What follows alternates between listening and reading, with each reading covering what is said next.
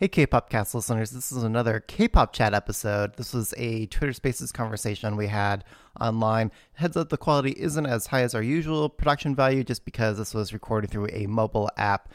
But we'll be back again next week as we're getting back from travel and things, and we should be recording an episode just in a couple days here. So in the meantime, enjoy this fun conversation on parasocial relationships in K-pop. Welcome everyone to this week's edition of K-pop Chat. And we're here to talk about how K-pop labels orchestrate parasocial relationships. The good, the bad, the ugly, and the highly curated, stage manufactured personalities that we try to curate in this business model. But joining us, we've got an awesome crew of excellent speakers to speak to this topic. And I think we want to take a nuanced approach. And, you know, one thing I want to call out from our last K-pop chat, we had a really awesome set of audience members. So you in the audience, you can be participants in this conversation as well. We love, critical thinking. We're not going to take any of these thoughts in a ad hominem way. I think we're interested in the pursuit of coming closer to the truth or just learning more about this topic. So feel free to engage and participate again using the hashtag K-pop chat. Just tweet that out with your question or comment. So let me introduce the speakers that we've got up on stage right now. So I'm going to go in the order as you appear on my screen right now. So that means up first, it's Thomas. Go ahead and just introduce yourself to the panelists and speakers. Thank you for inviting me to join this space. So my name's Tom Burnett. I'm a cultural anthropologist who works at Macquarie University in Sydney, Australia.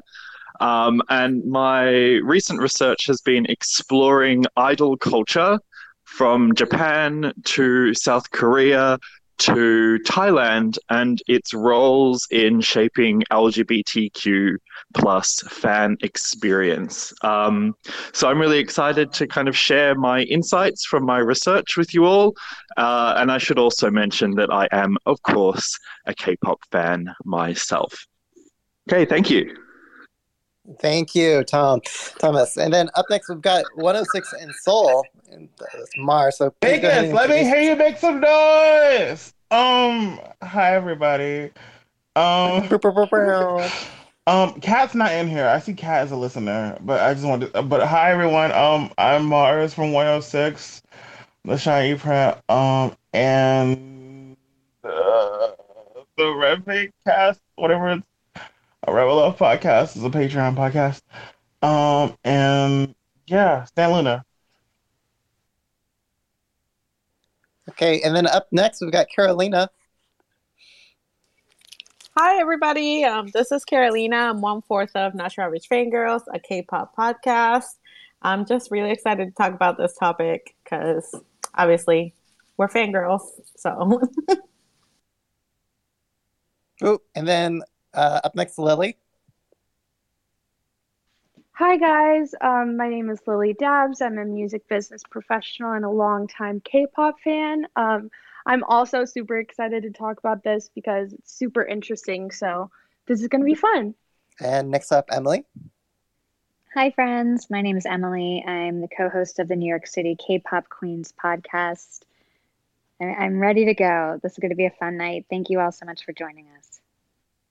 Thank you, Emily. And then up next, it's Not Your Average Netizens. Hi, everybody. I'm Nat. I am 1/4 of Not Your Average Netizens and 1/2 of Soju Chronicles. And yeah, not to echo everyone, but I am very excited to see what we come up with today. Woo. And Aram, would you like to introduce yourself? Hi everyone, this is Aram. I research and teach K-pop in China. Good to see you all again. Good to see you, a regular of the K-pop chats. And Simply J up next. Hi everyone, I'm Jay. I am 1/2 of the Craze cast. I'm also a content creator as well as a writer for the Craze magazine. It's been a while since I've been back here, but it's good to be back and I'm excited to talk to everybody about it tonight. So hi, everyone. And up next, it's Liz, or Liz C. Hi, everybody. This is Liz. I'm a longtime K-pop fan and K-pop podcast listener, and I'm really excited tonight because I am 100% sure that my favorite idol is listening to this program and is going to be hearing what I have to say about them. Always. That's right. That's how it works.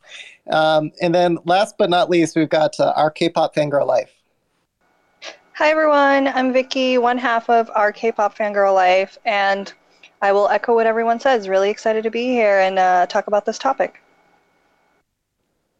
Cool. Okay. Well, thank you, everyone, and for being awesome, critical thinking speakers and audience members. Again, on this topic, I'm sorry to be a broken record on this, but if you have questions or thoughts, please tweet them out using the hashtag K-pop chat, and we'll pin them up at the top of this discussion and address it when we can. I like to also read out the comments throughout the duration of this chat. And it looks like, by the way, we're at capacity for speakers, so I can't add more speakers unless someone drops out, in which case we might do that toward the end. But anyway, kicking things off, I've perhaps, I don't know, I might have a misinterpretation of this definition, but parasocial relationships to me seemed like it was a way to have a relationship with either a fictional character or a celebrity or a politician, what have you, through all the media and content that they're providing to us, often through digital platforms, and allowing us to sort of internalize that as if we know that person, when in reality, and logically speaking, we don't actually know that person, but it has that emotional connection in effect. And it's increasingly becoming a hot topic within the K-pop world. I mean, yes, that dynamic was always there from the beginning, but I think fans are just becoming more aware of this concept. So, Thomas, I'm going to invite you to help me course correct that definition and a different way we should be thinking about the term.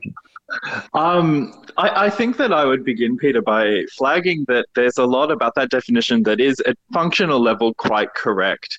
When we think about the term and its use and how it's emerged within the literature in psychology, as well as the literature in sociology and anthropology that I'm familiar with.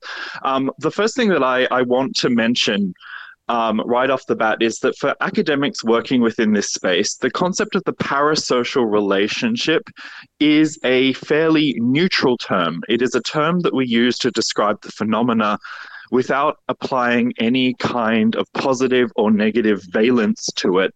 And our critical work on exploring the way that these relationships develop and the relationships that are produced and managed and, as Peter said, manufactured, that's where we do our analysis of the effects. So I think one thing that I commonly get, I will put it bluntly, frustrated with in discourse with a capital D is the way that the word parasocial relationship is being thrown around with a negative connotation without kind of understanding that it can be also a very positive thing, and that it is just an aspect of idol fandom in East Asia, because the idol is a postmodern phenomenon. When we consume it, we consume the idol image, not the idol itself. And that this is where parasocial relationships develop, that we develop this relationship with an image of the idol, and that feels real, but there's always a disconnect between the actual individual and the image that they perform. And this is always something that's been very interesting to me, because the image is able to be filled with all sorts of feelings and meanings by fans, but also it's able to be filled with all sorts of meanings and feelings by producers. And this is where the complication begins to emerge, where we can kind of, as I say, think about the positive or negative effects that emerge through the development of these relationships. Thank you for that, Thomas, and keeping us grounded. I really love that nuance you added on falling in love with the image of the idol versus the idols themselves. But okay, with that being said, let's talk about some examples. Where have parasocial relationships in K-pop been used to great commercial effect, where it's been very successful to use that parasocial dynamic?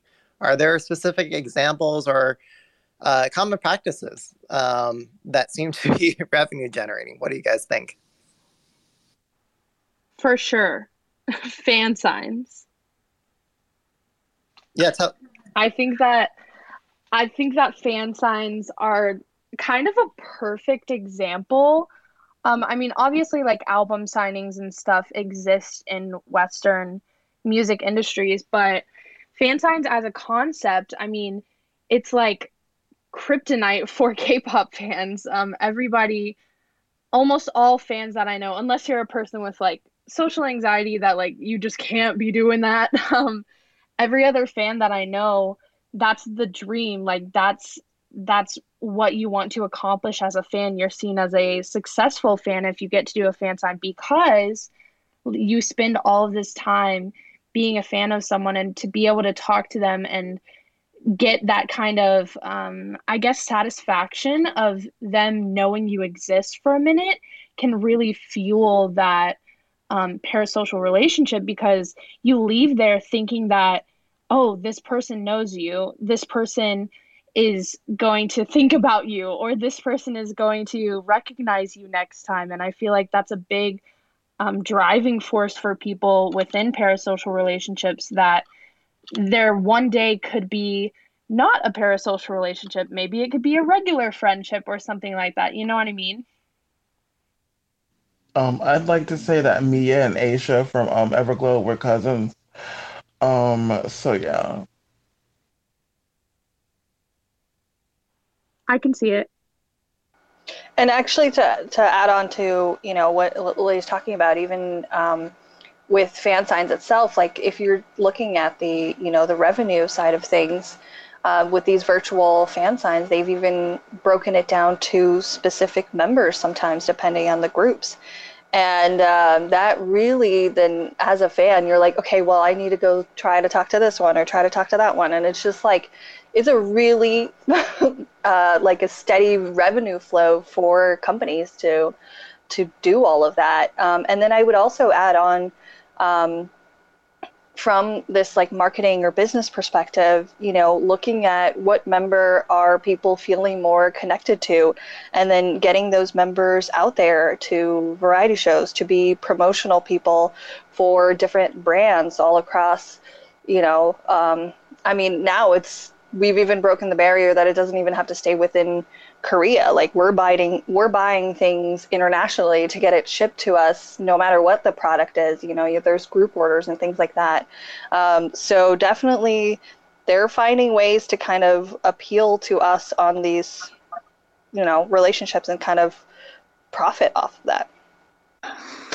If I could just step in there, that's a really good point, because it also reminds me of how fans and also fan sites and fan groups and fan clubs really put a lot of energy into brand reputation rankings. And this is something that is very, very, watched very carefully by both marketers in South Korea, but also globally, as well as agencies themselves. And this is a key space in which revenue is produced, because the endorsement fees that some idols are able to ask, and I'm thinking of Bangtan, of course, at this moment in time, can be a significant source of wealth for the agency.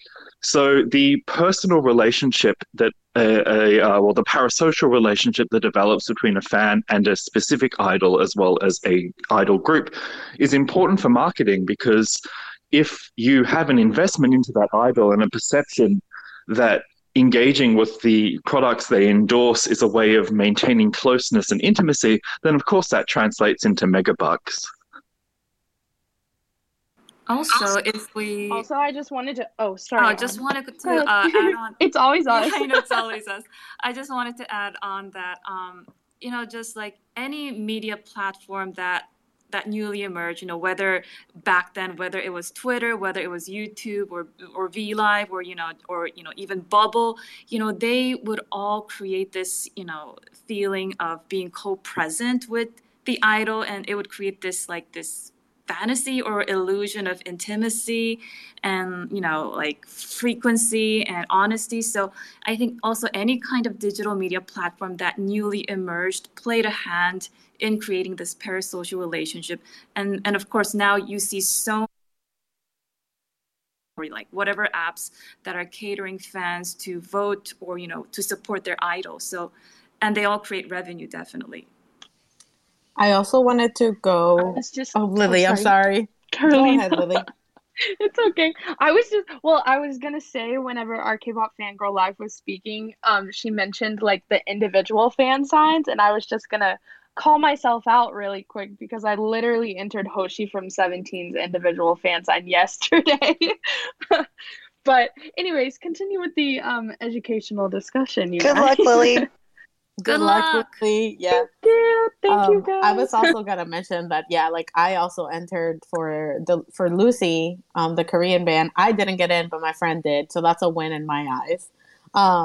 But I was going to mention that Aram mentioned like the bubble and the social media, and that was my prime example. I mean, that right there is kind of giving the fan like the idea like, oh my God, he's replying to me, or like she's replying to me. Like my idol is like looking at my messages. And I mean, and it does happen that they reply to people like directly.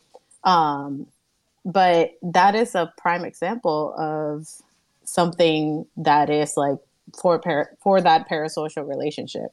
Like you're paying monthly to maybe have like the possibility of them replying to your comment type of thing. So I think that that's a big one as well, and more like on the recent side. And I think, I just sorry. No, you go. You go. Okay, if I just jump on. Yeah, well, and what Karo said is, I think in K-pop, what I realized the one time I bought like close-ups tickets was like people are maybe paying to see the idol more close, but really in K-pop, what you're paying for is the opportunity to be seen by the idol. You're paying to be in the front row of the concert where maybe they'll see and engage with you. You're paying to be on that video fan call and have that, or like be at that fan sign and have them see it. You're paying the extra price in the fan cafe to be an official fan club member so that they will only answer to people that are part of the official fan club. So true. Yeah, I was just going to also add on to that. For me, it's also the intimacy is haptic. So it's paying extra to be the VIP who can do the high touch event and actually physically feel the reality of the idol. And, as someone who has shelled out megabucks to do that on more than one occasion, I think back to one of my most favorite idols is Wonho, previously of Monster X and now obviously a soloist. And the moment when I was able to actually touch him and think, oh, wow, those muscles are real, he let me feel up his biceps, actually. And like that was like a really big moment for me as a fan, and it kind of validated a lot of those feelings. So the interaction between intimacy, touch, and also these sorts of kind of emotional responses are really key. And whilst, yes, I agree that we kind of feel this through intimacy and co-presence via V-Live, but I also think what Liz was saying around being visible or being present in a physical sense, at least pre-COVID, was also really important to the development of some of this. And also one thing... Also really... Oh, sorry. Lily, you go first. This always happens to us. So sorry to all the audience. I'm always interrupting Aram. But I was also going to note that, like, with these paid things that we're doing, well, I mean, not going to say whether I pay for them or not, but with these sort of paid opportunities like Bubble Universe, et cetera, you're not normally paying for, at least in this day and age, COVID times, you're not paying for a guarantee of an interaction. You're paying for a chance of an interaction. And so in these times especially, I think that strengthened parasocial relationships. Even in my own life, that's happened to me, where now that's the only chance I'm going to get, I'm like, oh, I mean, it might be a 0.05% chance that I'd get a reply through this, but I'm going to do it anyways kind of thing. So it's definitely evolved too throughout COVID, with these new opportunities that are coming up. Because with like high touches, that's guaranteed. Like, you know, you're going to go in there and you're going to say whatever to them and they're going to notice you. But for these new things, you don't really know that. And it's just taking a chance. I just wanted to say that one thing we're all mentioning in common is mega bucks money. And we all know that K-pop is built on this, you know, this neoliberal capitalist industry. And as someone who has like 6 fan signs with Lucas during the pandemic, yes, it is very expensive, but it is paying for the chance to be seen and recognized. And because everybody is spending mega bucks, everybody, like not everybody, but I think also a lot of fans tend to gravitate toward this sense of like, oh, I should get what I'm paying for. So in a sense, there could be this negative turn where parasocial relationships could create fans making kind of unreasonable requests. Yes, that reminds me of you know, the kind of frequent chorus among South Korean fans whenever an idol does something that they don't like. I am not an ATM. And that they call out and they use this kind of this kind of economic relationship as a space in which they can talk about and debate and also censor idols who perhaps behave in ways that they find problematic. Now, in South Korea, that often is involving dating scandals, which, of course, in international fandom, there's a very different kind of relationship. But I want to bring up dating scandals here because they're very significant to the discussion of the parasocial relationship, because within the South Korean context, the Japanese context, for instance, you know, it is these potential dating rumors or relationships that threaten the very heart of the fantasy of availability upon which these parasocial relationships sit. And this is a significant source of tension between international fans and fans in East Asia, because it speaks to very different cultural expectations around the relationship between a fan and celebrity. I'm just going to jump right in here real quick. Completely agree. I feel like it just culturally, international fans are just like, they want the idol to be happy. They want them to have the pursuit of happiness and to live their lives. Yes, we all fantasize at one point, like, oh, what if I meet my idol and, oh my God, we fall in love? Of course, yes, that happens. But in reality, I think, yeah, international fans have this mentality that it's just like, there might be my comfort person. They bring me joy. They bring me happiness. But I'm not delusional to think that I'm going to see him or her down the street and it's going to be instant love. But I feel like a lot of the more specifically like Korean fans, they feel like they have like an ownership over these idols and they don't realize that they are also human beings. I feel like that's such a big distinction culturally. I completely agree. Oh, sorry. Go ahead, Thomas. Sorry, I'm going to step in and I'm putting on my cultural anthropological hat here to kind of remind us all about what is central to my discipline, which is cultural relativism, and is to understand that different cultures have different expectations. And whilst from the perspective of the international fan, some of what that happens in East Asia may look, to quote the words that were used, delusional, for instance. The reverse is true, that the kinds of South Korean kind of expectations look to the international fan as being a misunderstanding of the culture of the idol. So I think that it's really important that we kind of understand where that belief is coming from South Korea. And whilst we may not agree with that sort of kind of positioning of the idol, we also need to be empathetic to the ways that idols function culturally within the South Korean context and understand where these differences come from and recognize that within a global popular culture form, there is going to be different expectations of what these relationships look like and what are kind of the appropriate way to show idols and produce happiness between fans and idols.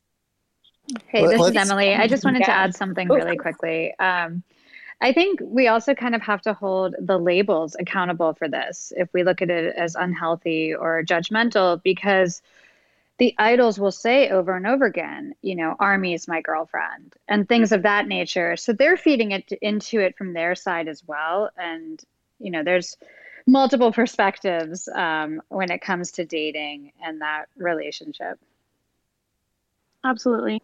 I just wanted to add out that this cultural difference is probably because of this background where first gen idols were like wrapped around this aura of mystery and like they weren't approachable at all. At the same time, they were seen as role models who has to be like good, diligent workers. They have to be obedient to elders, nice to their friends. They're also cultural ambassadors. So they're kind of like wrapped around this I guess this mold or this frame, and it hasn't really been like broken yet. So that's kind of why like dating or like something else that doesn't seem, you know, that doesn't seem to fit that mold is frowned upon.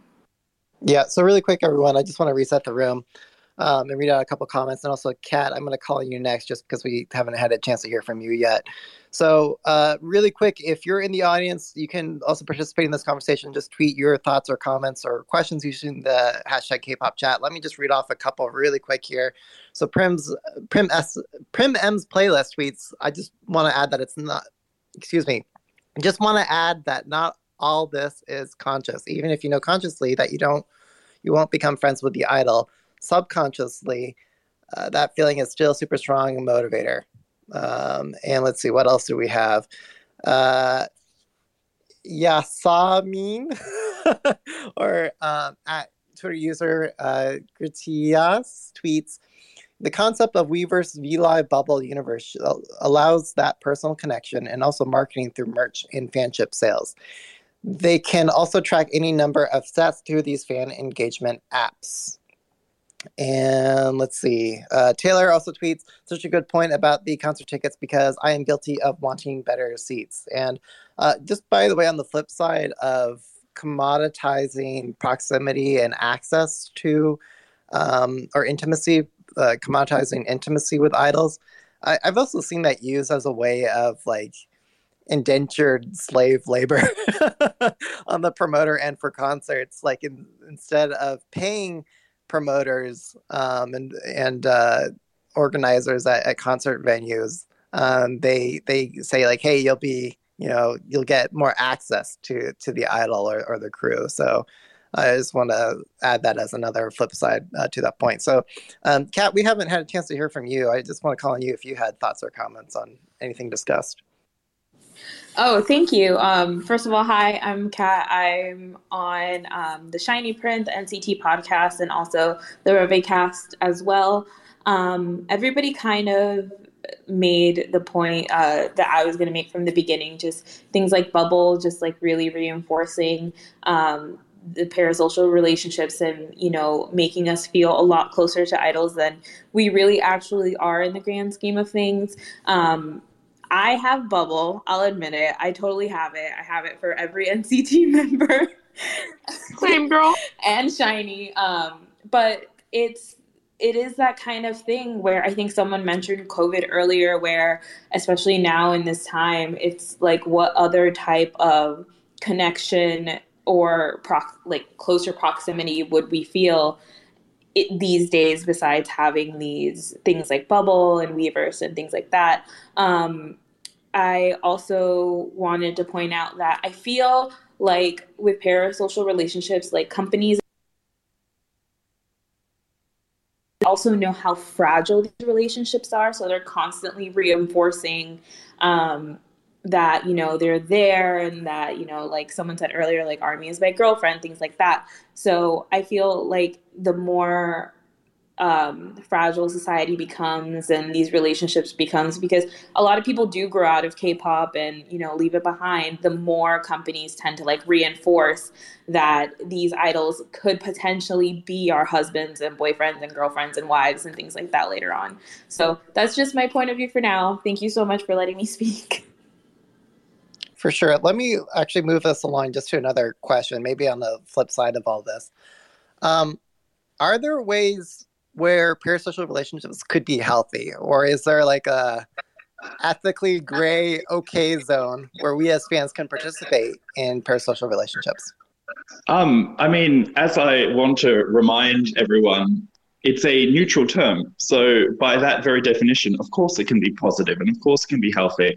And we just need to look at all of the people on Facebook and Twitter and Instagram and whatnot, you know, saying, oh, BTS saved my life, or oh, when I was struggling, especially during the pandemic, you know, my relationship with Idol X really was meaningful for me, and that it helped me get through this. And yes, it is a neoliberalized relationship that is managed through the commodity form, me putting on my academic hat again.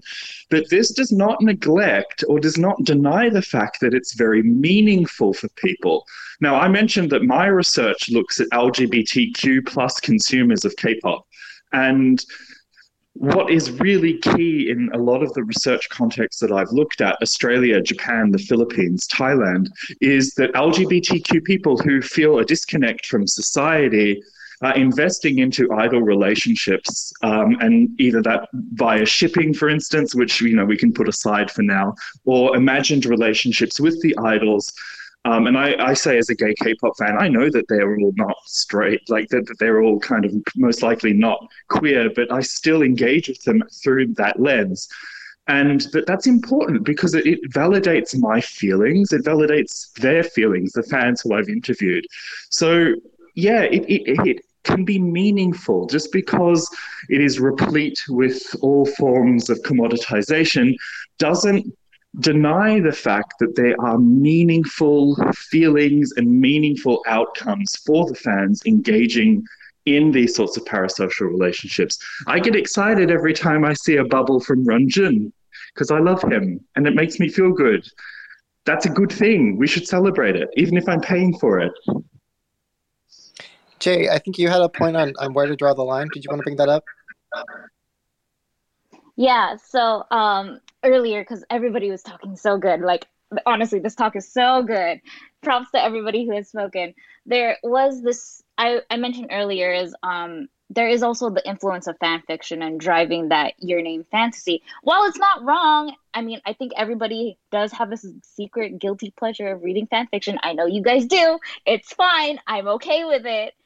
It's like, okay, remember, where do we draw that that line between reality and fantasy? And while, yes, I agree, it is meaningful. And I have had my moments where, like, I'm here in the presence of my favorite artists. And this is so cool. But remember, like, wait, remember, they're human. And I'm not in this fan fiction either. So where do we draw that line of, you know, being, you know, wanting to have that connection, but also, like, remember that there's certain places put in there. Does that make sense?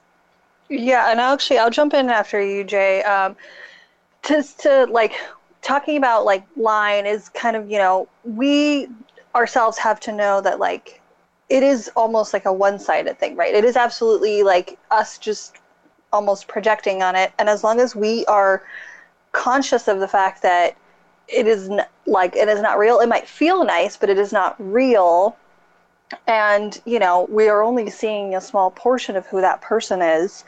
I think that's an important thing. But speaking on the plus side, on like the positive of this is a lot of times, as Thomas said, like they influence us in very positive and meaningful ways. And like, I will just, you know, give an example from personal experience, like during the pandemic started and we were all spending a lot of time at home, obviously. And I'd always wanted to try different crafts or painting and things like of that nature. But I was always like, oh, I'm not any good at it. And then like, you know, I would see like Mingham and Mingyu and all of these people being creative within 17 and just doing it and like exposing it to millions of people. And I was like, I'm not going to have to show it to anyone. Why don't I just try it? And so when you reflected on that sense of it impacts your life, and like, for example, you know, like Bang Chan's room on Sundays is so meaningful to so many people. And it has such a positive impact on people. And it makes people try to be better and try to be more considerate and kind to each other. And I think when we think of those aspects of the fact of how they can influence our lives and change, they're not change, but like just make us better for ourselves not in the sense of like, oh, I hope that they see that I'm doing this, but just like this is a self-improvement thing because this person inspired me. I think that's a really positive aspect of it. And can I just jump off of that real quick, because I know that we mentioned that a lot of these parasocial relationships could be quote unquote like fake, manufactured. Like, you understand that they get paid, these idols get paid to entertain, right? So we get that. But you also have interactions that are very genuine. For example, Bang Chan's room every Sunday. I feel like he does that because he wants to, not because he is being forced to. So I think that also reinforces that relationship between fan and idol. Now, Bang Chan is a really good idol example because he knows when to draw the line. He knows when somebody is doing something that they shouldn't. He will call out. Even if it is in a subtle way, he will do that. So I feel like if you have that balance, like the idol kind of being like, hey, like that's not, I'm not comfortable with that. And being comfortable enough to tell the fandom, then that's a good, that's a good parasocial relationship. Another example of that would be Minghao, or the 8 from 17 in Fan Signs. He's told fans before, hey, like, don't think of me as your boyfriend. Think of me as an idol. Like, I'm here to entertain you, kind of thing. I don't remember exactly what he said. I don't have a source for this, but I do know that it happened. Just trust me on it. I back you up, But, Lily. 100%. He said that. Yeah, that did happen. I remember Carrots, it y'all too. know. Yeah, we got you. Carrots know. Y'all know what I'm talking about. But like idols like that, or like how Chan will kind of check people sometimes, is really necessary, especially in this day and age whenever COVID is happening and there are so many more instances of those one-sided lines becoming a little bit more blurred. And I think this is a good opportunity to talk about one of the elephants in the room, the sasaeng, because what is happening with this kind of obsessive stalker fan is that we've spoken a lot about understanding the relationship and being reflexive. And the sasaeng is someone who doesn't possess that capability.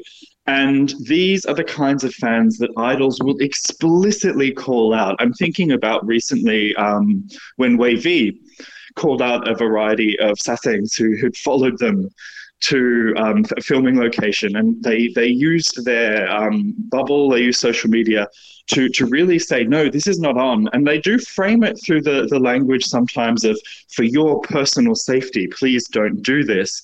But then you've also got idols who will step up and quite clearly say, no, you have crossed a line.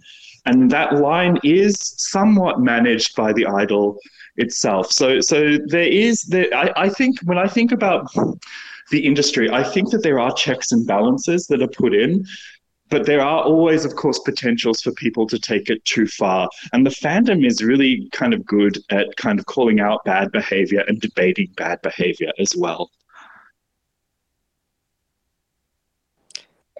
Then you can also get into the topic of how when somebody does cross the line and it becomes public information, then that opens up a whole new thing about bullying and harassment from the other side of the fan base, and not just those people towards the idol themselves, which we honestly probably don't have time to get into. Yeah. So again, if you're in the audience, do you have questions for the panelists, the speakers here, or comment, please tweet them at using the hashtag K-pop chat. It looks like we don't have enough space to add you up as a speaker for this room, but I'll read out your question. So please go ahead and do that now if you haven't already. Just ask your question using the hashtag K-pop chat. I'll read one question from Taylor, who tweets, do you guys think that parasocial relationships are particularly to blame for fans allowing their favorite idols to get away with inappropriate or disrespectful behavior? I think it's absolutely a part of it. Yes. Absolutely. It might not be the whole thing, but I think that when you attach yourself to somebody and you love, quote unquote, love somebody, you tend to let them get away with things that you wouldn't let other people get away with. So I think that, and also personal biases all turn into this kind of weird thing where you'll call out, another idol for something you might not call out your idol specifically for. And I mean, that's always been a problem in the fandom, but it is because you have an attachment to your idol. And when these things come up and I see these things happening on the timeline, sometimes I'll like give people the benefit of the doubt because I'm like, I know how you feel about this person, but I'm going to side eye you for a while. So just to pick up on that, I think one of the things that I feel like I've perceived in the parasocial relationships in the time I've been watching K-pop is it's become less about the pleasure that being in the parasocial relationship brings the fan and more about some sort of like, cause, like you're protecting the idol, you're serving the idol. And so things like spending the money is good because that's keeping the company afloat and making sure your idol gets rich. And then there's all these things like, and it's important that I get the fan sign because it's important that he hears from someone how much he is loved. I think Tom's point about like getting to touch Wonho's muscles, like that would never be accepted as a reason to get into a fan sign. Like just the pleasure that it brings you. And like, nobody really just talks about, oh, this just makes me happy. And it's fine to do because it makes me happy. Like you're never allowed to say that. It has to be for some higher cause. And so defending your idol from, this aspect of Korean society or the sasaengs or this or that becomes a much more highly valued part of that parasocial relationship. And going off of what Liz just said, that brings up the point of the fans too, that like talk about streaming and how you gotta buy things and like blah blah blah because you need to help your idol, you need to help your idol succeed. And that right there that's a very toxic way of thinking. At what point do you stop enjoying K-pop and just make it a chore for yourself? Like that's not okay. I think definitely. And also, oh, sorry. No, you go. And also, thank you. And also thinking about that is like, the whole definition of parasocial relationships is that somebody's putting in a lot of work and someone else is not putting in any work at all. And so that will really affect the way that, everybody in the relationship's perception of the other person will grow. And can I also add? Sorry.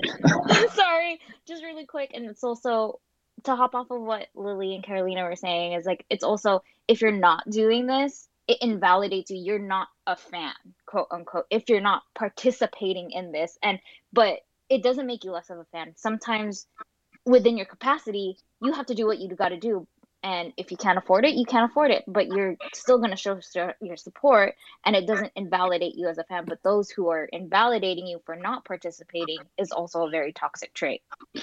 Yeah, so I just wanted to bring up and respond to all these lovely kind of comments that what we're really talking about here is how within this kind of socially mediated fandom culture of K-pop, where, visibility across social media is really key, there is a certain performativity to fan experience that is emerging around how to be a good fan, quote unquote, and that this is increasingly becoming almost algorithmic in the sense that it's being tied to certain kind of mechanisms that are built into things like Twitter, such as the hashtag, where you perform your fandom and you perform your relationship. And at heart, this is often to kind of go back to the comment around making yourself visible to the idol, that there is a sort of pressure to do good works or to protect the idol and visibilize that and to stream, because this is how you show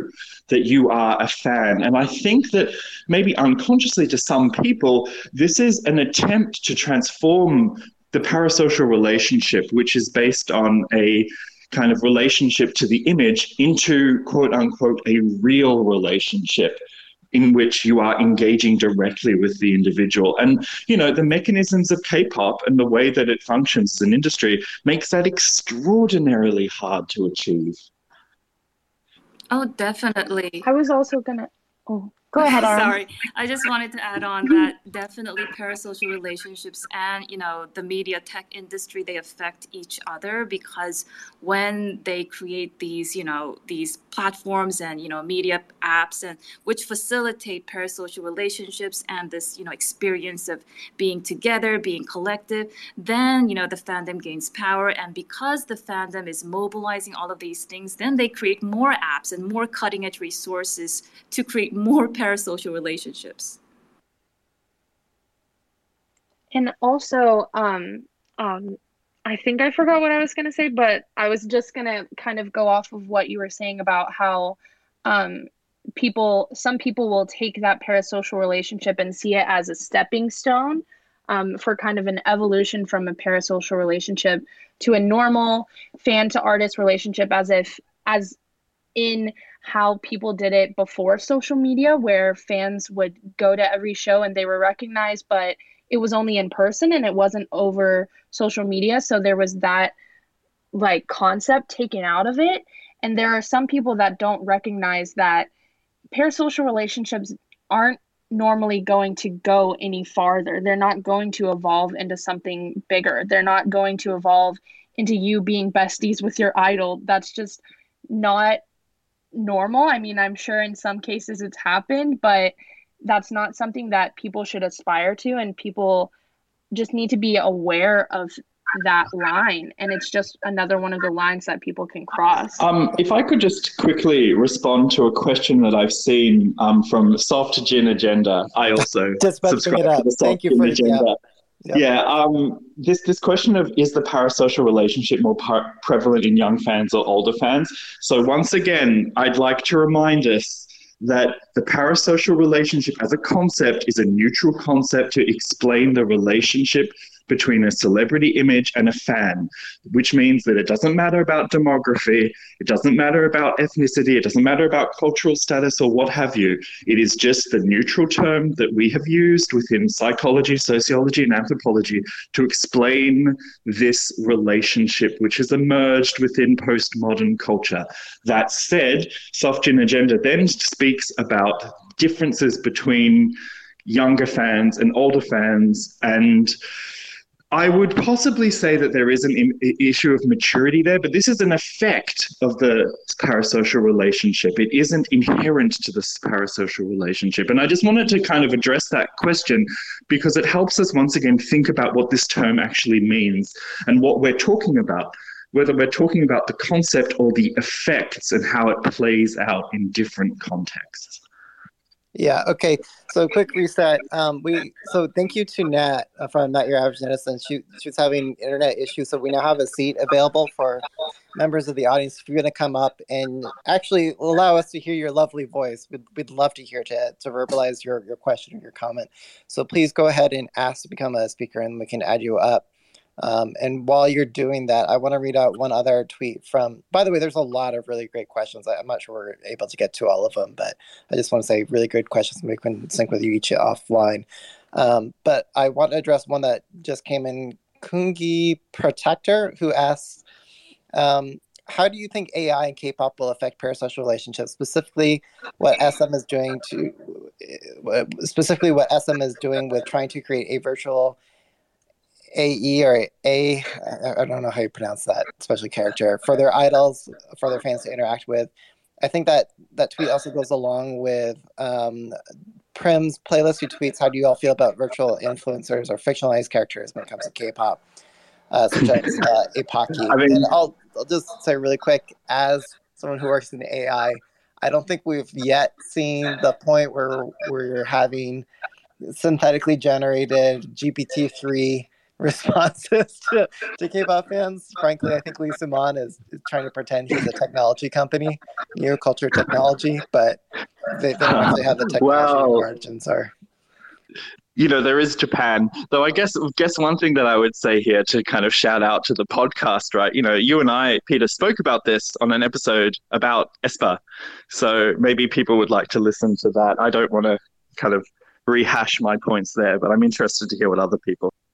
Yeah. Go plug for K-pop fans. Sorry, someone was going to say something. Go ahead. Oh, I was just going to chime in and say that in a way is already kind of happening on a much smaller scale. So for the Universe app, which was launched right after Bubble, what happens with those, for those who are unfamiliar, they are like similar to Bubble, where it is a paid service.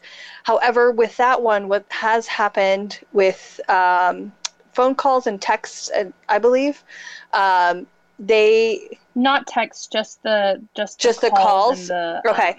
Yeah, and just like translating the post captions. Okay, yeah, they basically like recorded the voice of the idols, and then have like generated those, and like when you translate or when you click the audio button for whatever they post, it is their voice reading it out loud. And so in a way that's kind of created this like AI reality, right, of just like them, you feel like you're getting a call or a response from them, but it's not. Like it's just pre-recorded words that they put together. And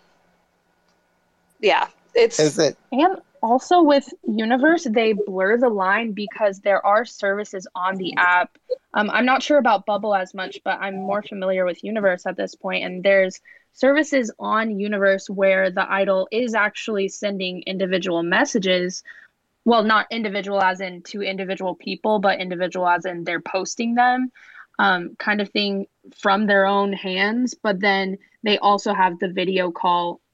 I'm doing air quotes, but you can't see. They have the video call feature where you can have the idol call you, but it's just that AI. Like, for instance, I saw a video of Kevin from The Boys, and his was recorded in Korean.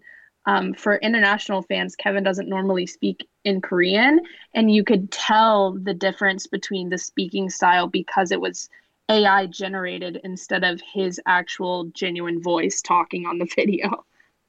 Okay, well, I'm going to give audience member Sarah, who we welcome on to stage. Sarah, I think you had a question or comment that you wanted to make. I just wanted to talk about the AI question just really quickly. And hi, everybody. My name is Sarah Raleigh. I'm a K-pop fan. I've written about K-pop for various publications like Teen Vogue and CBC, and I have a book coming out called The Bones of Ruin this September. So just for people wondering who the heck am I? I was really interested by what we've been talking about, this parasocial relationship, and other academics have talked about K-pop as a neoliberal industry. And one thing that I think, and unfortunately, at this point in the discussion, it looks like I accidentally hit the unrecord button.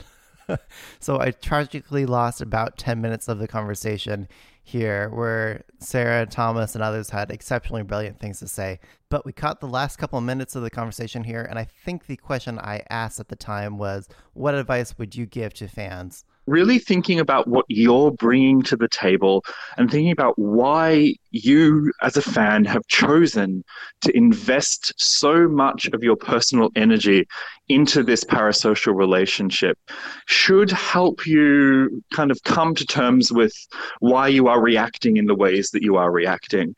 And if it doesn't, that's when you need to learn to take some, I don't want to use the word criticism, but let's say advice. If you're engaging in behavior that is harmful, then you need to listen to people when they call you out on it.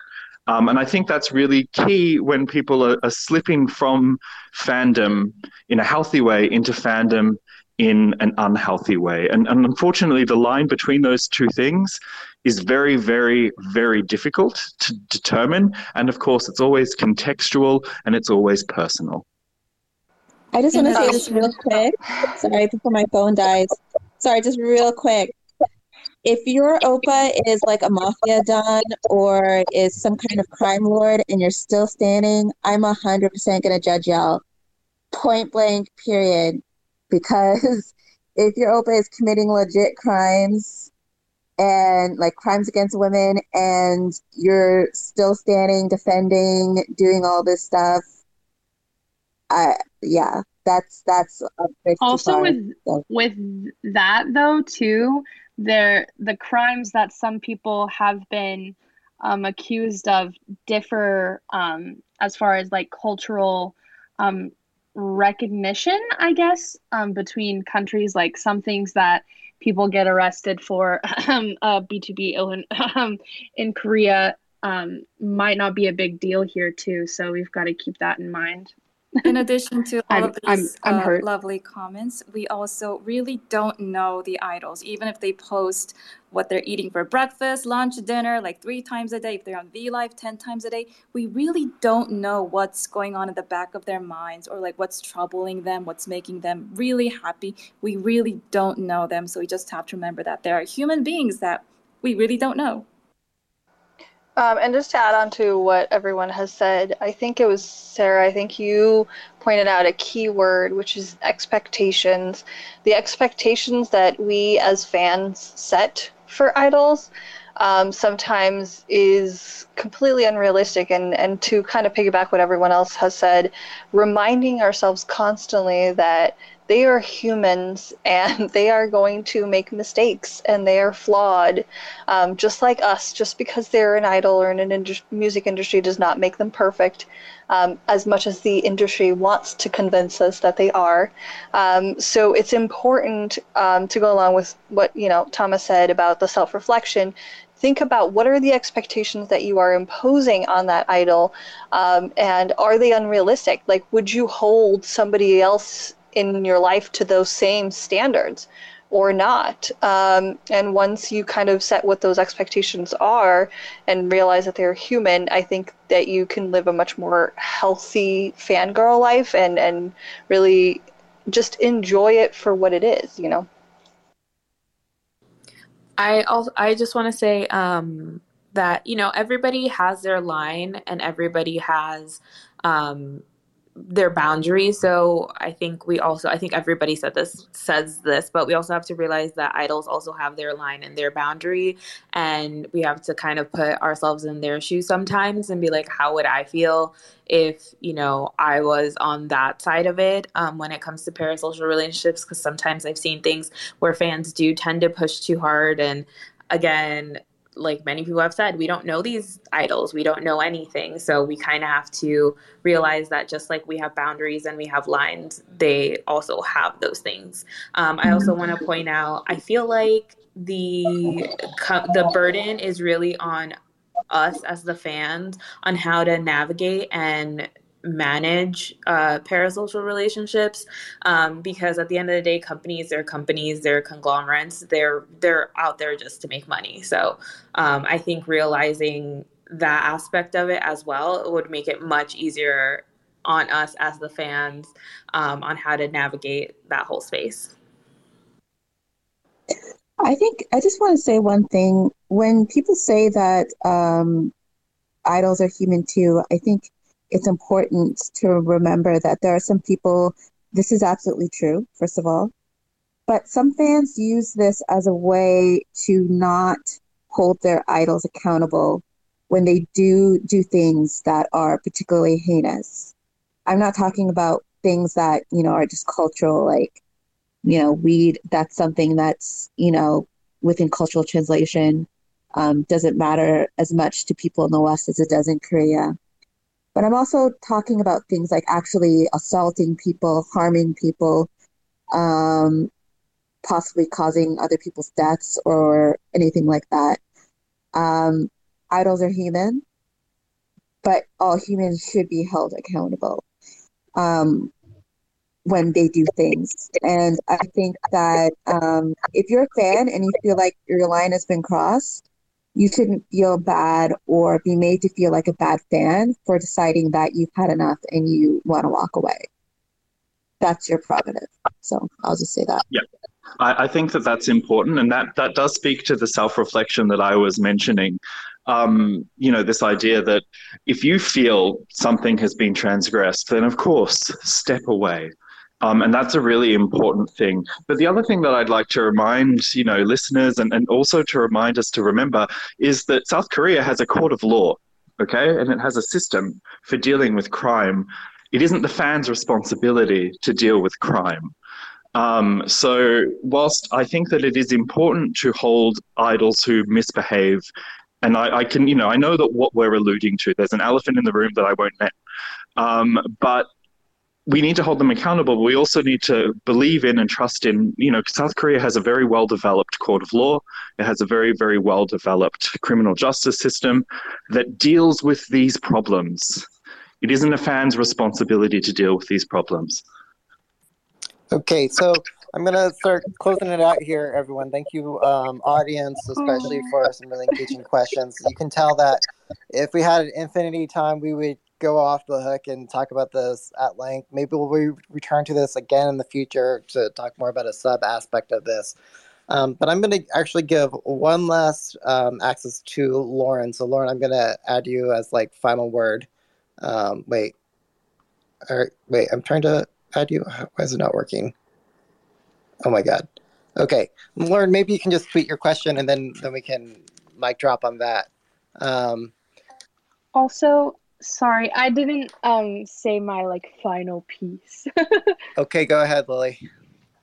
Okay, sorry. I know we're super over time. This is just such an interesting and super complicated topic. I did want to apologize. I'm seeing some tweets in the hashtag. I'm super sorry about not giving a trigger warning before talking about death and those sensitive topics within this discussion. I know the other speakers definitely would echo that. So just a quick apology to that fan that was giving us a hashtag tweet really quick. But just to kind of echo what everybody else was saying, the most important thing to realize, and in my eyes, is that we don't know these people and we don't know how they're going to receive the engagement that you're giving them. Sometimes you may say something, or there are often fans who do treat their idols as if they're their friends, and they might go a little bit too far with something because they don't know the idol and they don't know how they're going to perceive whatever you're saying to them. So just keep in mind, to all the fans, I mean, I say this to myself all the time, is I don't know these people. I don't know how they're going to think of me for doing whatever. I don't know how they're going to think of the actions that other fans have taken. So you've just got to really keep that in mind. And also with parasocial relationships, it's super, oh, sorry, I just got a text and I couldn't hear for a second, but it's just super, super important to kind of be recognizant of the fact that this relationship is parasocial and that it is happening just like everybody else. Okay. All right. Thank you, Lily. So again, you follow all the speakers if you haven't already. Thank you to our speakers for broaching this difficult topic. Again, we may return to this again in the future, maybe on a sub aspect of it. I want to call out Mars, who volunteered their seat from at 106 in Seoul. So please give them a follow, as well as Nat from Not Your Average Netizen. So please follow them as well, if just because they gave us space. So final mic drop question or comment from Lauren. Please go ahead. Okay, hi. Can everybody hear me okay? We can hear you. Yes. Okay. I did kind of put my question up there. It's the first one, if you see. Because I'm a stay myself. I really like Stray Kids. And when that one person, I can't remember who it was, when it was he said Bang Chan, when you said he has called out fans. When has he called out fans? Because I'm really trying to it's a genuine question, by the way. It's not like I'm trying to attack anybody that did bring that up, or in no way am I trying to attack Chan. But when has he checked fans? I'm just curious about that. If you don't know a recent example, it's fine. There have just been times, I think, I'm not a huge stay, but we can definitely page in some people that we know that are. But I feel like I remember some instances where somebody has said something and he's kind of came back with kind of a sly remark.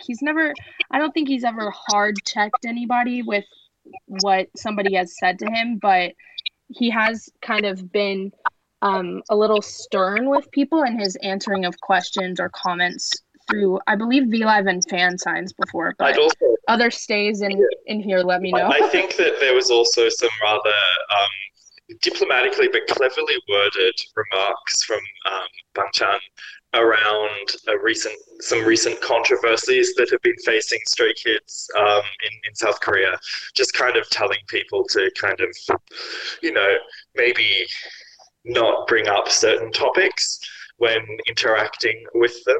And I think that, it's not necessarily, he hasn't been very explicit, but, as what he does is, it's a very Australian thing to do. He and I both being Australian. So I think that, it's this very subtle way that we engage with people that we want to kind of say, we say in Australia, pull your head in, and that's literally what he's doing.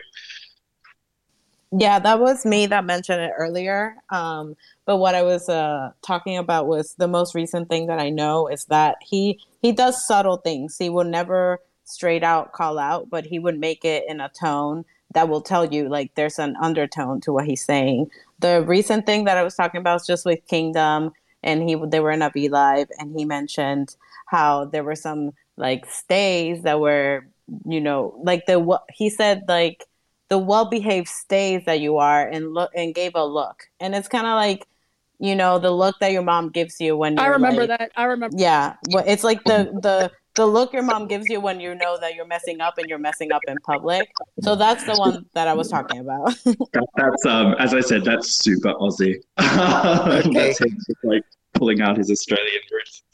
All right, guys, I'm going to call it there. So thank you, everyone, for joining in for this week's chat. I'm sorry we couldn't get to all the questions, all the speaker requests. Feel free to DM the different speakers or engage with us offline. We'll be back same time, same place next week. So Monday, 5:15 Pacific, 8:15 Eastern U.S. time. And I think we're going to do something on AI in K-pop. Just judging from this conversation, if there's a specific aspect of AI in K-pop, please let me know. Again, these are like my two sweet spots as a professional, as a fan. So anyway, okay. Thanks, everyone. I'll see you later. Thank you, guys. Thank you, guys. Bye. Thank you, everybody. Bye. Thank you.